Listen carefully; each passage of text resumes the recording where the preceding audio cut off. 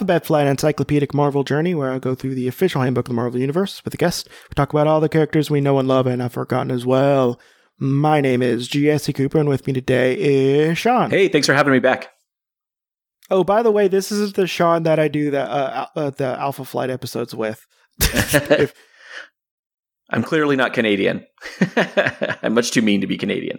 So today we're going to talk about someone who was born with a silver spoon in his mouth. Silvermane. Oh, Silvermane. Yeah. So, what do you know about Silvermane? So, I have one very specific memory of Silvermane, which is in the 80s, there was a side Spider-Man book called Peter Parker, the Spectacular Spider-Man, written... Which is currently running, and it's really good. Yeah, they've brought it back. And it in the 80s, it was primarily written... It was different writers. Roger Stern wrote a bit, and then he went over to Amazing Spider-Man for one of the great Spider-Man runs of all time. But Bill Mantlo was the writer primarily on it when I was reading it, and Al Milgrom was the artist, and the very Al Milgrom who would later do Secret Wars 2, a book I cover on my podcast. And there is an entire arc with Silvermane where he's the main bad guy, and he is fighting Spidey and Cloak and Dagger, and it's kind of Cloak and Dagger's really their first. It's the second arc with them. It's after they've been introduced, but they're looking for Dagger to sort of renew him with her daggers, to renew his life energy, and it's an interesting story. He's basically a Magia boss. He's a mafia boss, but he's an old man he's completely in a cybernetic body. So it's like the T-1000. It's like the world's scariest sort of Terminator with your grandpa's face. So like he's a really weird villain. I remember him vividly from that, and then in modern times, and I'm sure you have the same memory, most famously from the Superior Foes of Spider-Man, where there was a belief amongst the criminal community that anybody who had the head of Silvermane, because he was decapitated at some point, anybody who had the head of Silvermane, I don't remember if they would get a wish or they would get powers. There was some sort of myth behind it. And the Superior Foes of Spider-Man, the world's worst Sinister Six, they get the head at one point and then just through fumbling, bumbling, fun misadventures lose it. And there's just the best visual of all time is at one point the head of Silvermane is on a skateboard rolling down the street and they're chasing after it. And it's just beautiful. And it's mostly the Shocker has it. And it's whenever he's turning against his fellow teammates because they're tired of them making fun of him. Yeah, that if I cannot recommend that book highly enough. And I know Nick Spencer gets a bit of a bum rap because, and deservedly on some level, because there's a big baby about people not liking Nazi Cap. Effectively, yeah. Yes, actually, Secret Empire. Though, if you read other Nick Spencer works, they're really good. He did a fun, like, Jimmy Olsen backup when he first hit DC. But the Superior Foes of Spider-Man with art by, I think it's Steve Lieber. It is such a good book. And it's the best thing he's ever done. And it's actually one of my favorite books of the last 10 years. I would highly recommend it. And Silvermane's head is a major MacGuffin in the book. So, Silvermane, his real name is Silvio Manfredi. Are you trying not to laugh? Are you? I'm just just a really magioso. Oh, yeah, but his name might as well be like Mabia Basia. Like it. I mean, there's no subtlety there. Yeah, he's a criminal organizer / mastermind. His identity is publicly known. He's a former citizen of Italy, now naturalized citizen of the United States with a criminal record, but legally dead. That's why he's actually a former naturalized citizen, technically. His former alias is Supreme Hydra. Because, yeah, of course. He was born somewhere in Sicily, of course, and he's a widower. He had a wife named Katrina. His son, which is Joseph, also known as Joe Silvermane, and Blackwing. We will talk about Blackwing a little bit at the end, because he does not get his own. Does not get his own like Batroc. entry. Yeah, he has no entry. Yeah, like Batroc. Although I don't have my cockles raised because of that one. And he's the former leader of the Manfredi Silvermane the Silvermane family of the Magia, and the former Supreme Hydra of the major US-based Hydra fragment. So, Nazi sympathizer. And he first showed up in The Amazing Spider-Man, number 73 in 1969. The Web Closes. And it's just I'm going to send you a picture of the I didn't cover. think he was that old. I didn't know he appeared that far back. That's actually pretty interesting. I thought he was a... Well, he probably appeared as the Magia that's true. leader. But like, basically describe the cover, because like the other ones weren't like super memorable, but this one has Man Mountain awesome. Marco, who is awesome, and it looks like he's basically just bullying Spider-Man. Like, it looks like he's beating him up for his lunch money, which is cool. That's Spidey's pretty used to that. Yeah, but one thing I want to point out. A thing I've also pointed out during the Shocker episode we done fairly recently. I think last week, actually. Spider-Man has a strength of about 10 tons. When you put 10 tons behind a fist, you can probably punch through most people's body. Why isn't he just destroying this dude's leg right now? To get out. It's not lethal. It can get fixed. And he could not look like he's getting bullied like a 10-year-old by the upperclassmen of his middle school. This is back in the day, though, where anybody could push Spidey around. I mean, there's some funny issues in the 60s and 70s where the Kingpin just full on, goes toe-to-toe with him in fisticuffs. And it's like, yeah, Kingpin's big and muscular, but he's not Spider-Man. No, like Spider-Man, which is a thing that I like that they showed in Civil War, the movie. Because up to that point, anytime you've seen Winter Soldier, if you got punched by him, you got pretty much got knocked out or wind knocked out of you. And Spider-Man just catches it and moves it around this is pretty cool and stuff. And it just and it's one of the first times I think they actually show that he was super strong without trying. And they show that more in Homecoming. And I'm just glad that they show that Spider-Man is super strong, because it seems to be a thing people forget. Well, I think writers, depending on what they need for the story, right? It's Spidey. I mean, look at the old Spidey villains, the Enforcers, right? Moose was just a big guy, and Dapper Dan or whatever his name was had a rope. I mean, it was Fancy Dan or whatever his name is.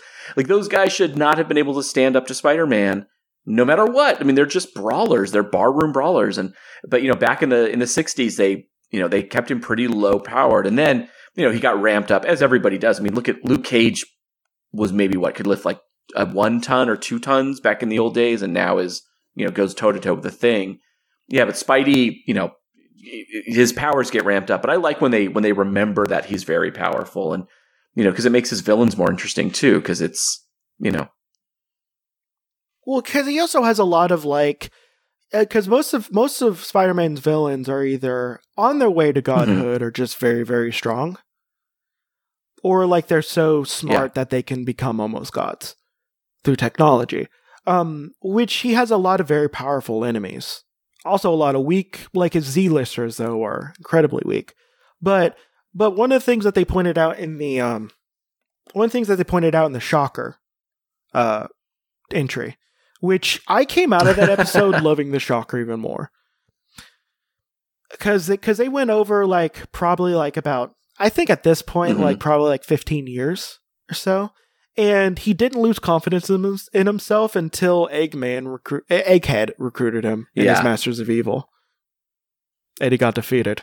He did not lose confidence in himself at all. Even though every single time he goes up against Spider-Man, he's just thwip, thwip. Okay, we're done. And then he becomes, goes to jail. And over time, he becomes the villain the hero fights in the first couple pages and defeats quickly, to start whatever the real story is in motion. But I like the fact that writers have acknowledged that. Like to go back, Nick Spencer's Superior Foes of Spider-Man series, Shocker is kind of is really diving into his depression and his loserdom, and then is trying to pull himself out again, literally with the head of Silvermane. And they've played on that in a pretty interesting way. In fact, in a recent, I don't know if you read the Miss Marvel comic, Kamala Khan. In a recent arc, he heads over to Jersey City, and he's like, "Well, I'm just going to start doing crimes over here because there are no heroes here." And she's like, and she fights him and beats him, but he's like, "Man, I can't get a break." No, here's the thing. It's clobbering time. Not that thing. But but I think what some villains need to do, just move to the Midwest. Yeah, exactly. That's all you need to do. Yeah. You'll get a criminal empire. Spider-Man's not going to go across the country. Mm-hmm. Get you? The most you probably have to worry about if you're, close to like Michigan and stuff like that is the Great Lake Avengers. Who are awesome. You are awesome, but also, besides like Big Bertha, like... Yeah, they're pretty incompetent. But like in the Agent Venom run, like he moved to Philadelphia and he instantly became a celebrity because it was like one of the only superheroes there. So like just move to another place, move to the Midwest. Yeah. Move to move to Nebraska. Yeah. Yeah, be the kingpin of Omaha. be like, you know what? There's wealth concentrated there. Oh yeah. You can still get stuff. Yeah, I've never understood it either. And like, maybe you can be the reason why like a young mutant or inhuman or like tech genius or someone who stepped into a vat of science juice becomes a superhero there, and we can get a superhero from like Nebraska. Yeah, you can be the impetus for the creation of Cornhusker. Yeah, that would be pretty cool. Why don't you do that? Shocker'd probably do pretty good in Nebraska.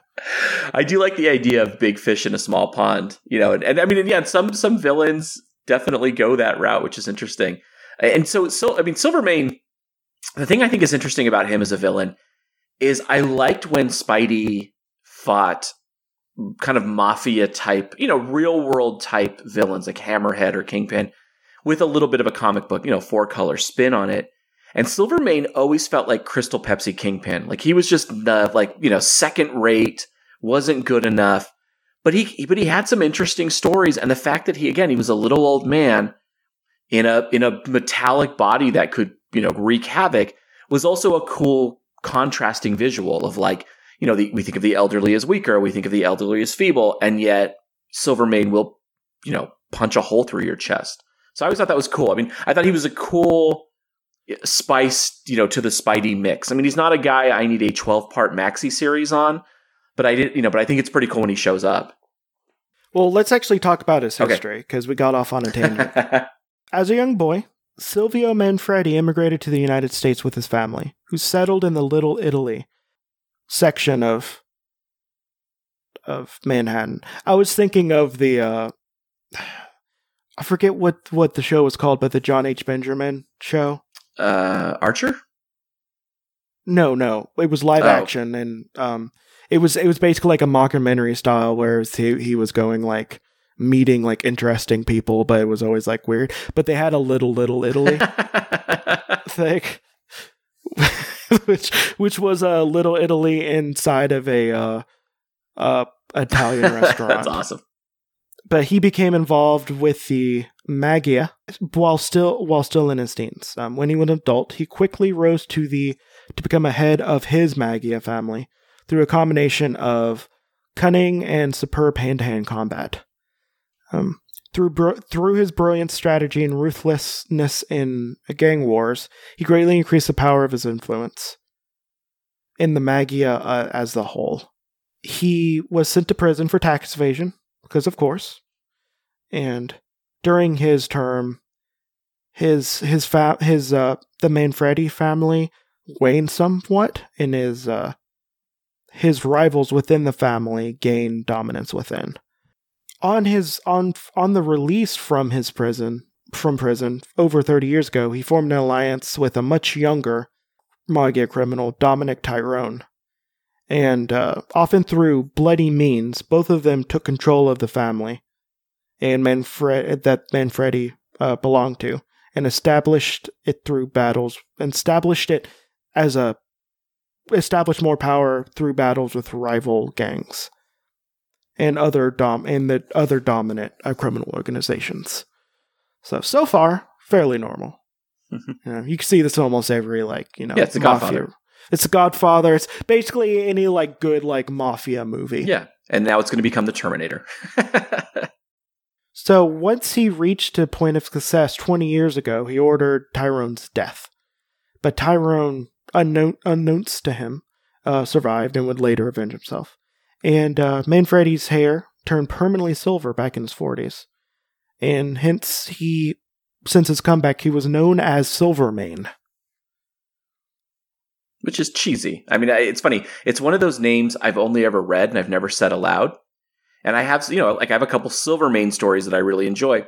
But when I think about staring another man in the eyes, like a grown man, and being remembered, "Excuse me, Silvermane," it just sounds a little I don't know. It's like calling somebody Goldilocks or Auburn Waves or something. It's a weird supervillain name. Or going up to someone saying, "Hey, Shocker." Yeah. Shocker has its own connotations. Yeah, no, also he doesn't have flowing silver hair. No, I was saying the Shocker. He doesn't have electric powers. So, there's that too. But if you're going to call a guy Silvermane, he should have flowing silver hair. He should look like Silver Sable, and he doesn't. He's just a... Oh, speaking of Silver Sable, I might be talking about a certain Silver Sable next week. Cool. See? Look at that. That's a cross promotion. Recently, by recently I mean at this time of comics, so 87. He was involved heavily in the importation and distribution of illegal drugs, including narcotics. And as he grew older, he became increasingly concerned with ways to stave off his impending death. And he learned of an ancient clay tablet that contained the formula of a mystical rejuvenation serum. And at the age of 80, in very frail health, Silvermane secured the tablet and forced Dr. Kurt Connors to prepare the serum in the instructions. Doing so, he first crossed paths with the costume adventurer, Spider-Man. I can hear you saying it without the hyphen. Yes. Silvermane drank the serum, and he grew increasingly younger within a very brief time, until he reached the point before the age of birth. And then it mystically caused him to age within the moments he reached his early 40s. So he turned into a zygote, and then he was just like, "Nope." That's exactly what I thought too. I was like, does he become an unfertilized egg? What does he what does he look like in that moment? Wait. He would just be a zygote. Yeah, because you need 2 bits to make a zygote into a person. Well, that's what I thought. I was like, how far back does it go? Is it all of a sudden there's Silvermane and then there's just a sperm and an egg on the ground? What? And how would you even see that? Yeah. But then he would just age back into 40. What? Rapidly. Yeah, and it was so random. And is he doing this I don't know? Is it just in front of people? Are they watching his body devolve and revolve? See, I like Magneto's de-aging a little bit more where an Eternal just shows up and be like, "Nope, you're babies now." Yeah. And then he gets magically aged up. And I like that in that image he's a baby with white hair. It's because that's not disturbing at all. So he's 40 years old, he's spry.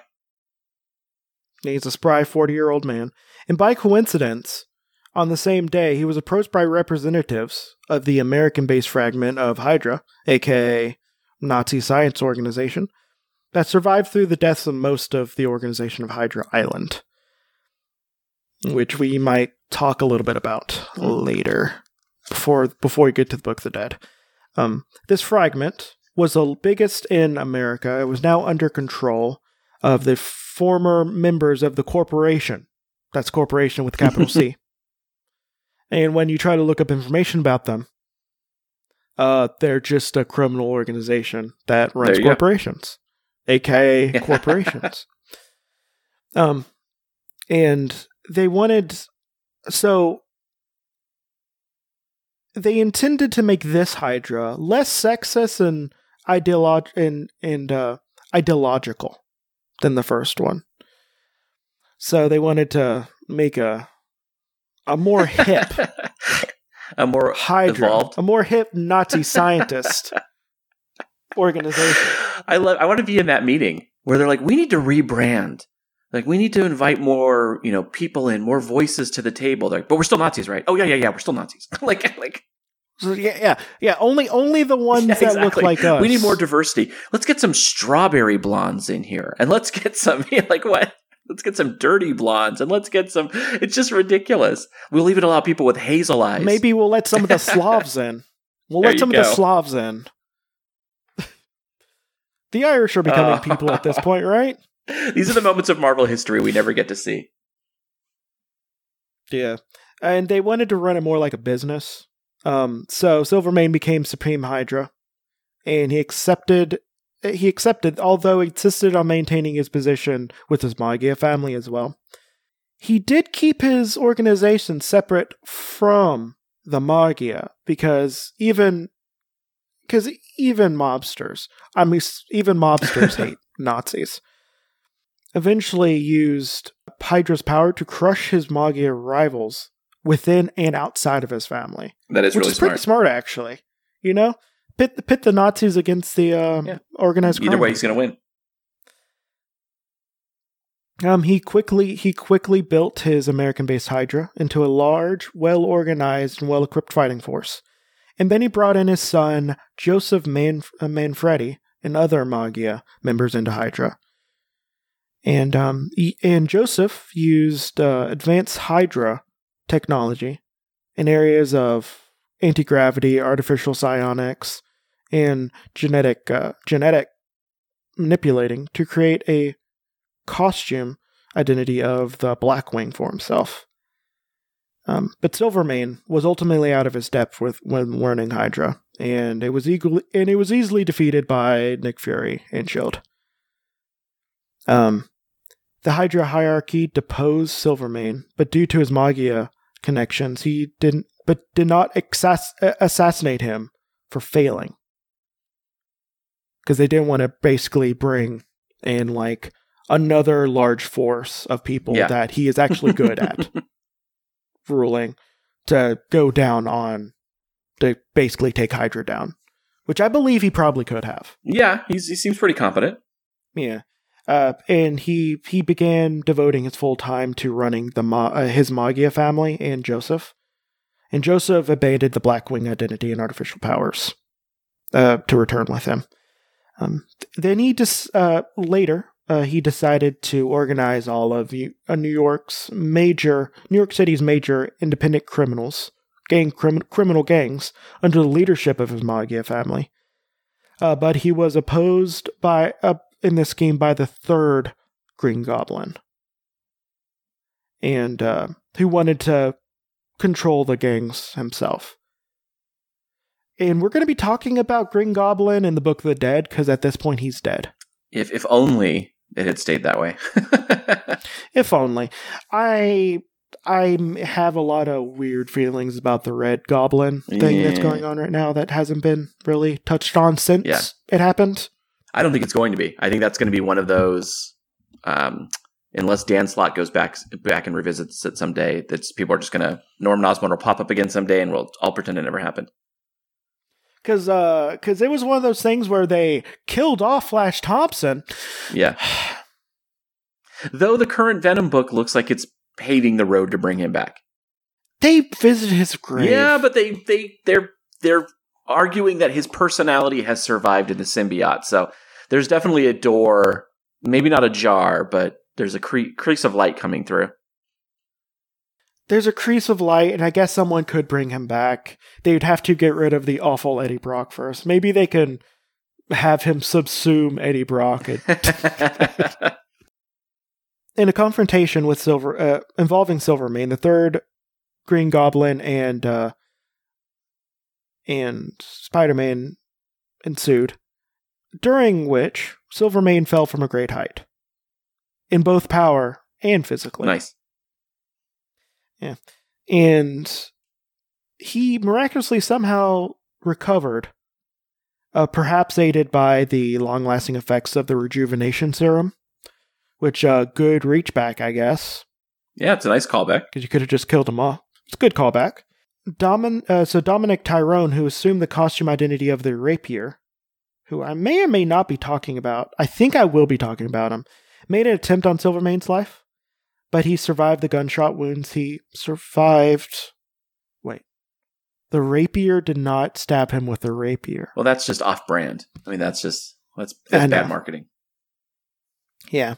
Well, he survived the gunshot wounds, but they were aggravating, did not completely heal internal energies that resulted from when he fell earlier. So he was confined to a bed and put on life support.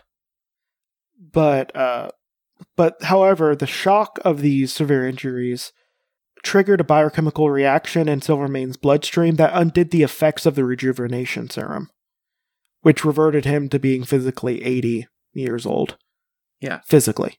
But he was still so powerful of a figure in the organized crime that he was able to continue running his criminal empire even though he was bedridden. So then Cloak and Dagger despised Silvermane for his role in the illegal drug trade, and Dagger nearly killed Silvermane. But his life was saved when his brain and much of his head and most of his vital organs were transplanted into a robotic body. Now a cyborg, he's just like, I'm going to kill you, Cloak and Dagger. And, but then again clashed with Spider-Man. Dagger used her powers to short-circuit his circuits with her night knives, and deprived him of most of his life force. She absorbed his life force in her own form, or in her own body in the form of what she calls light, which is basically like life force. And he was left clinically dead, but he is a cyborg, so now he goes by robot rules, and he's magic and can never be killed and will always be around. Yeah, basically he fought like Kingpin and... Well, actually, Kingpin actually brought him back with his scientist and intended to use the powerful cyborg as a means of assassination. Silvermane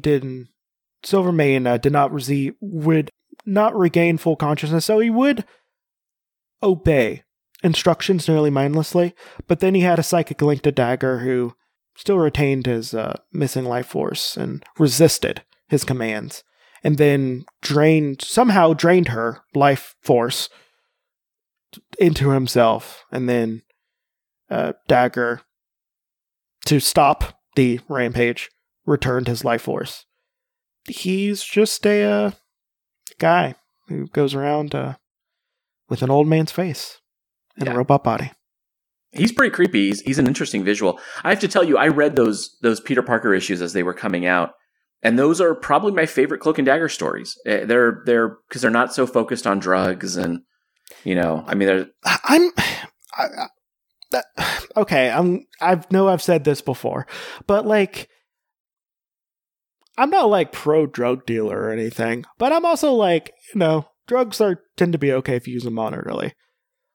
Yeah. And Cloak and Dagger in the 80s didn't have that nuance. No, they didn't. They didn't have nuance, and also they got a little after-school special a lot of times. I still love them. Don't get me wrong. I still love them, but the 80s was not kind to Cloak and Dagger, and so was most of their run.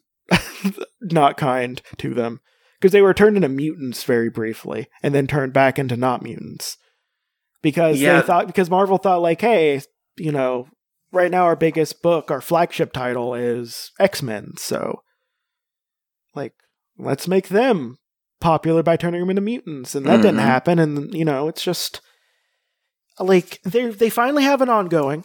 I don't necessarily like their ongoing right now, but they may have a better storyline later. I think they are, for me, they are much more interesting in supporting roles as guest stars than they are. Like, I don't know that I'm going to buy an ongoing Cloak and Dagger book. I don't know that I have that much interest in them.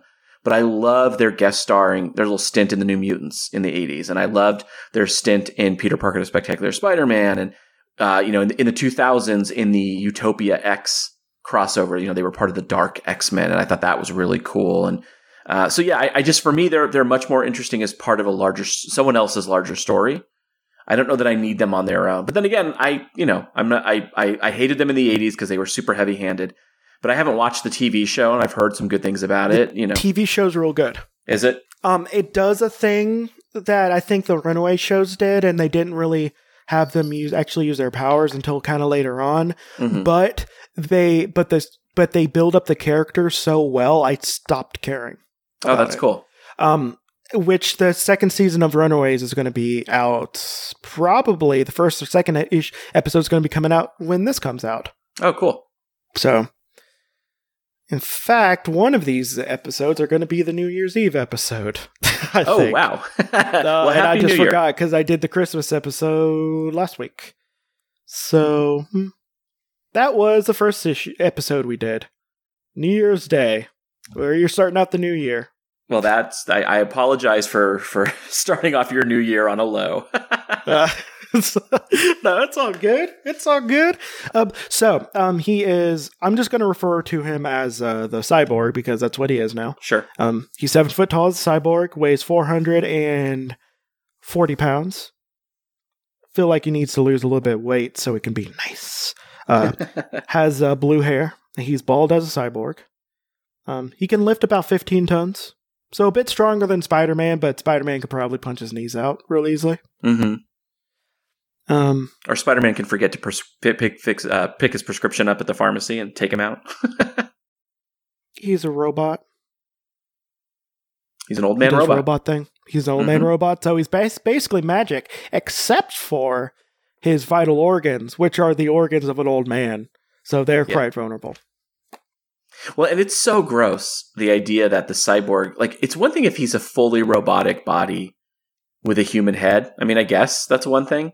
But the idea that he's a cyborg and has his old man internal organs floating around in the robot parts just makes it grosser. I don't know why. He grosses me out when I think about it that way. His heart's kind of like front and center. I'd feel like I'd want to put all that stuff in like an adamantium box. Yeah. Or even move it. Like if your heart doesn't have to be where it normally is in your body, like put it somewhere else so it's not an easy target. Yeah. Or get a pacemaker. Something. Yeah. Like Dick Cheney doesn't have a heart. Well, he's still alive. That's a wholly different issue. I think someone pointed out that if you were to see if Dick Cheney had a heart, you wouldn't be able to feel a heartbeat. Oh yeah. Just like, yep. Just like before. Yeah, exactly. I don't know that that's ever changed in his lifetime. Yeah. That's a weird thing. We haven't brought up we've had so much evil, we haven't actually brought up the actual evil of the Bush administration. Yeah. But we're not talking about that today. We're pretty much done. Talking about a different evil old man, yeah. Yeah. So I have a feeling Dick Cheney, if he could, he would still remain himself. Yeah, oh yeah. There's going to be a cyborg Dick Cheney in the year like 2520. Just going around. He's going to live to be like 120 and then put himself in a robot body. I could see it. There you go. Because hate preserves you. Hate and cocaine. Apparently, if you only do cocaine, you also live for a very long time. There you go. Well, it's almost the new year, so there's our new diet. Yep. Become a bitter, racist old white man and only do cocaine when you do drugs. Live off of hate and cocaine.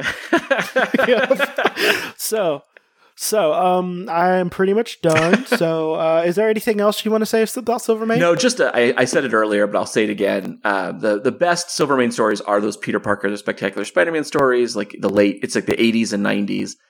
The issues 80 to like 95, and then just do yourself a favor and check out Superior Foes of Spider-Man from about probably 7 years ago at this point, by Nick Spencer and I keep saying Steve Lieber, but I don't know if I think it is Steve Lieber, but it is a hilarious, just unbelievably funny look at the criminal underworld and what a group of inept criminals can do. And it stars the head of Silvermane. Which is why I want like the upper business management version of that story. Yeah, me too. So it'd be kind of fun to see this corporate espionage of the power broker being like, I gave this person specific powers to be invisible, but turns out they could only be invisible when no one's looking. Or something. You know, you can have a Dr. Carl Malice in there, like, and him being like a mad scientist and like the power broker needing to like pull him back a little bit, but like, yo, calm down. And he could be worried about pre-existing conditions. Yeah, like for real, like I think it would be pretty good. So Marvel, let me pitch this story to you and make one of your writers. It would be awesome. But yeah, let's do plugs. All right, so again, I'm Sean, and I'm the co-host of Marvel Superhero Secret Wars and Beyond on the Pulp to Pixel podcast network. We cover every issue of Marvel Superhero Secret Wars. We've covered all of Volume 1, which is gorgeous. We are almost done Volume 2, which is the Jan Brady of the Marvel Superhero Secret Wars series. And then we're going to jump into the Jonathan Hickman, Esad Ribic run from about 10 years ago, which is phenomenal.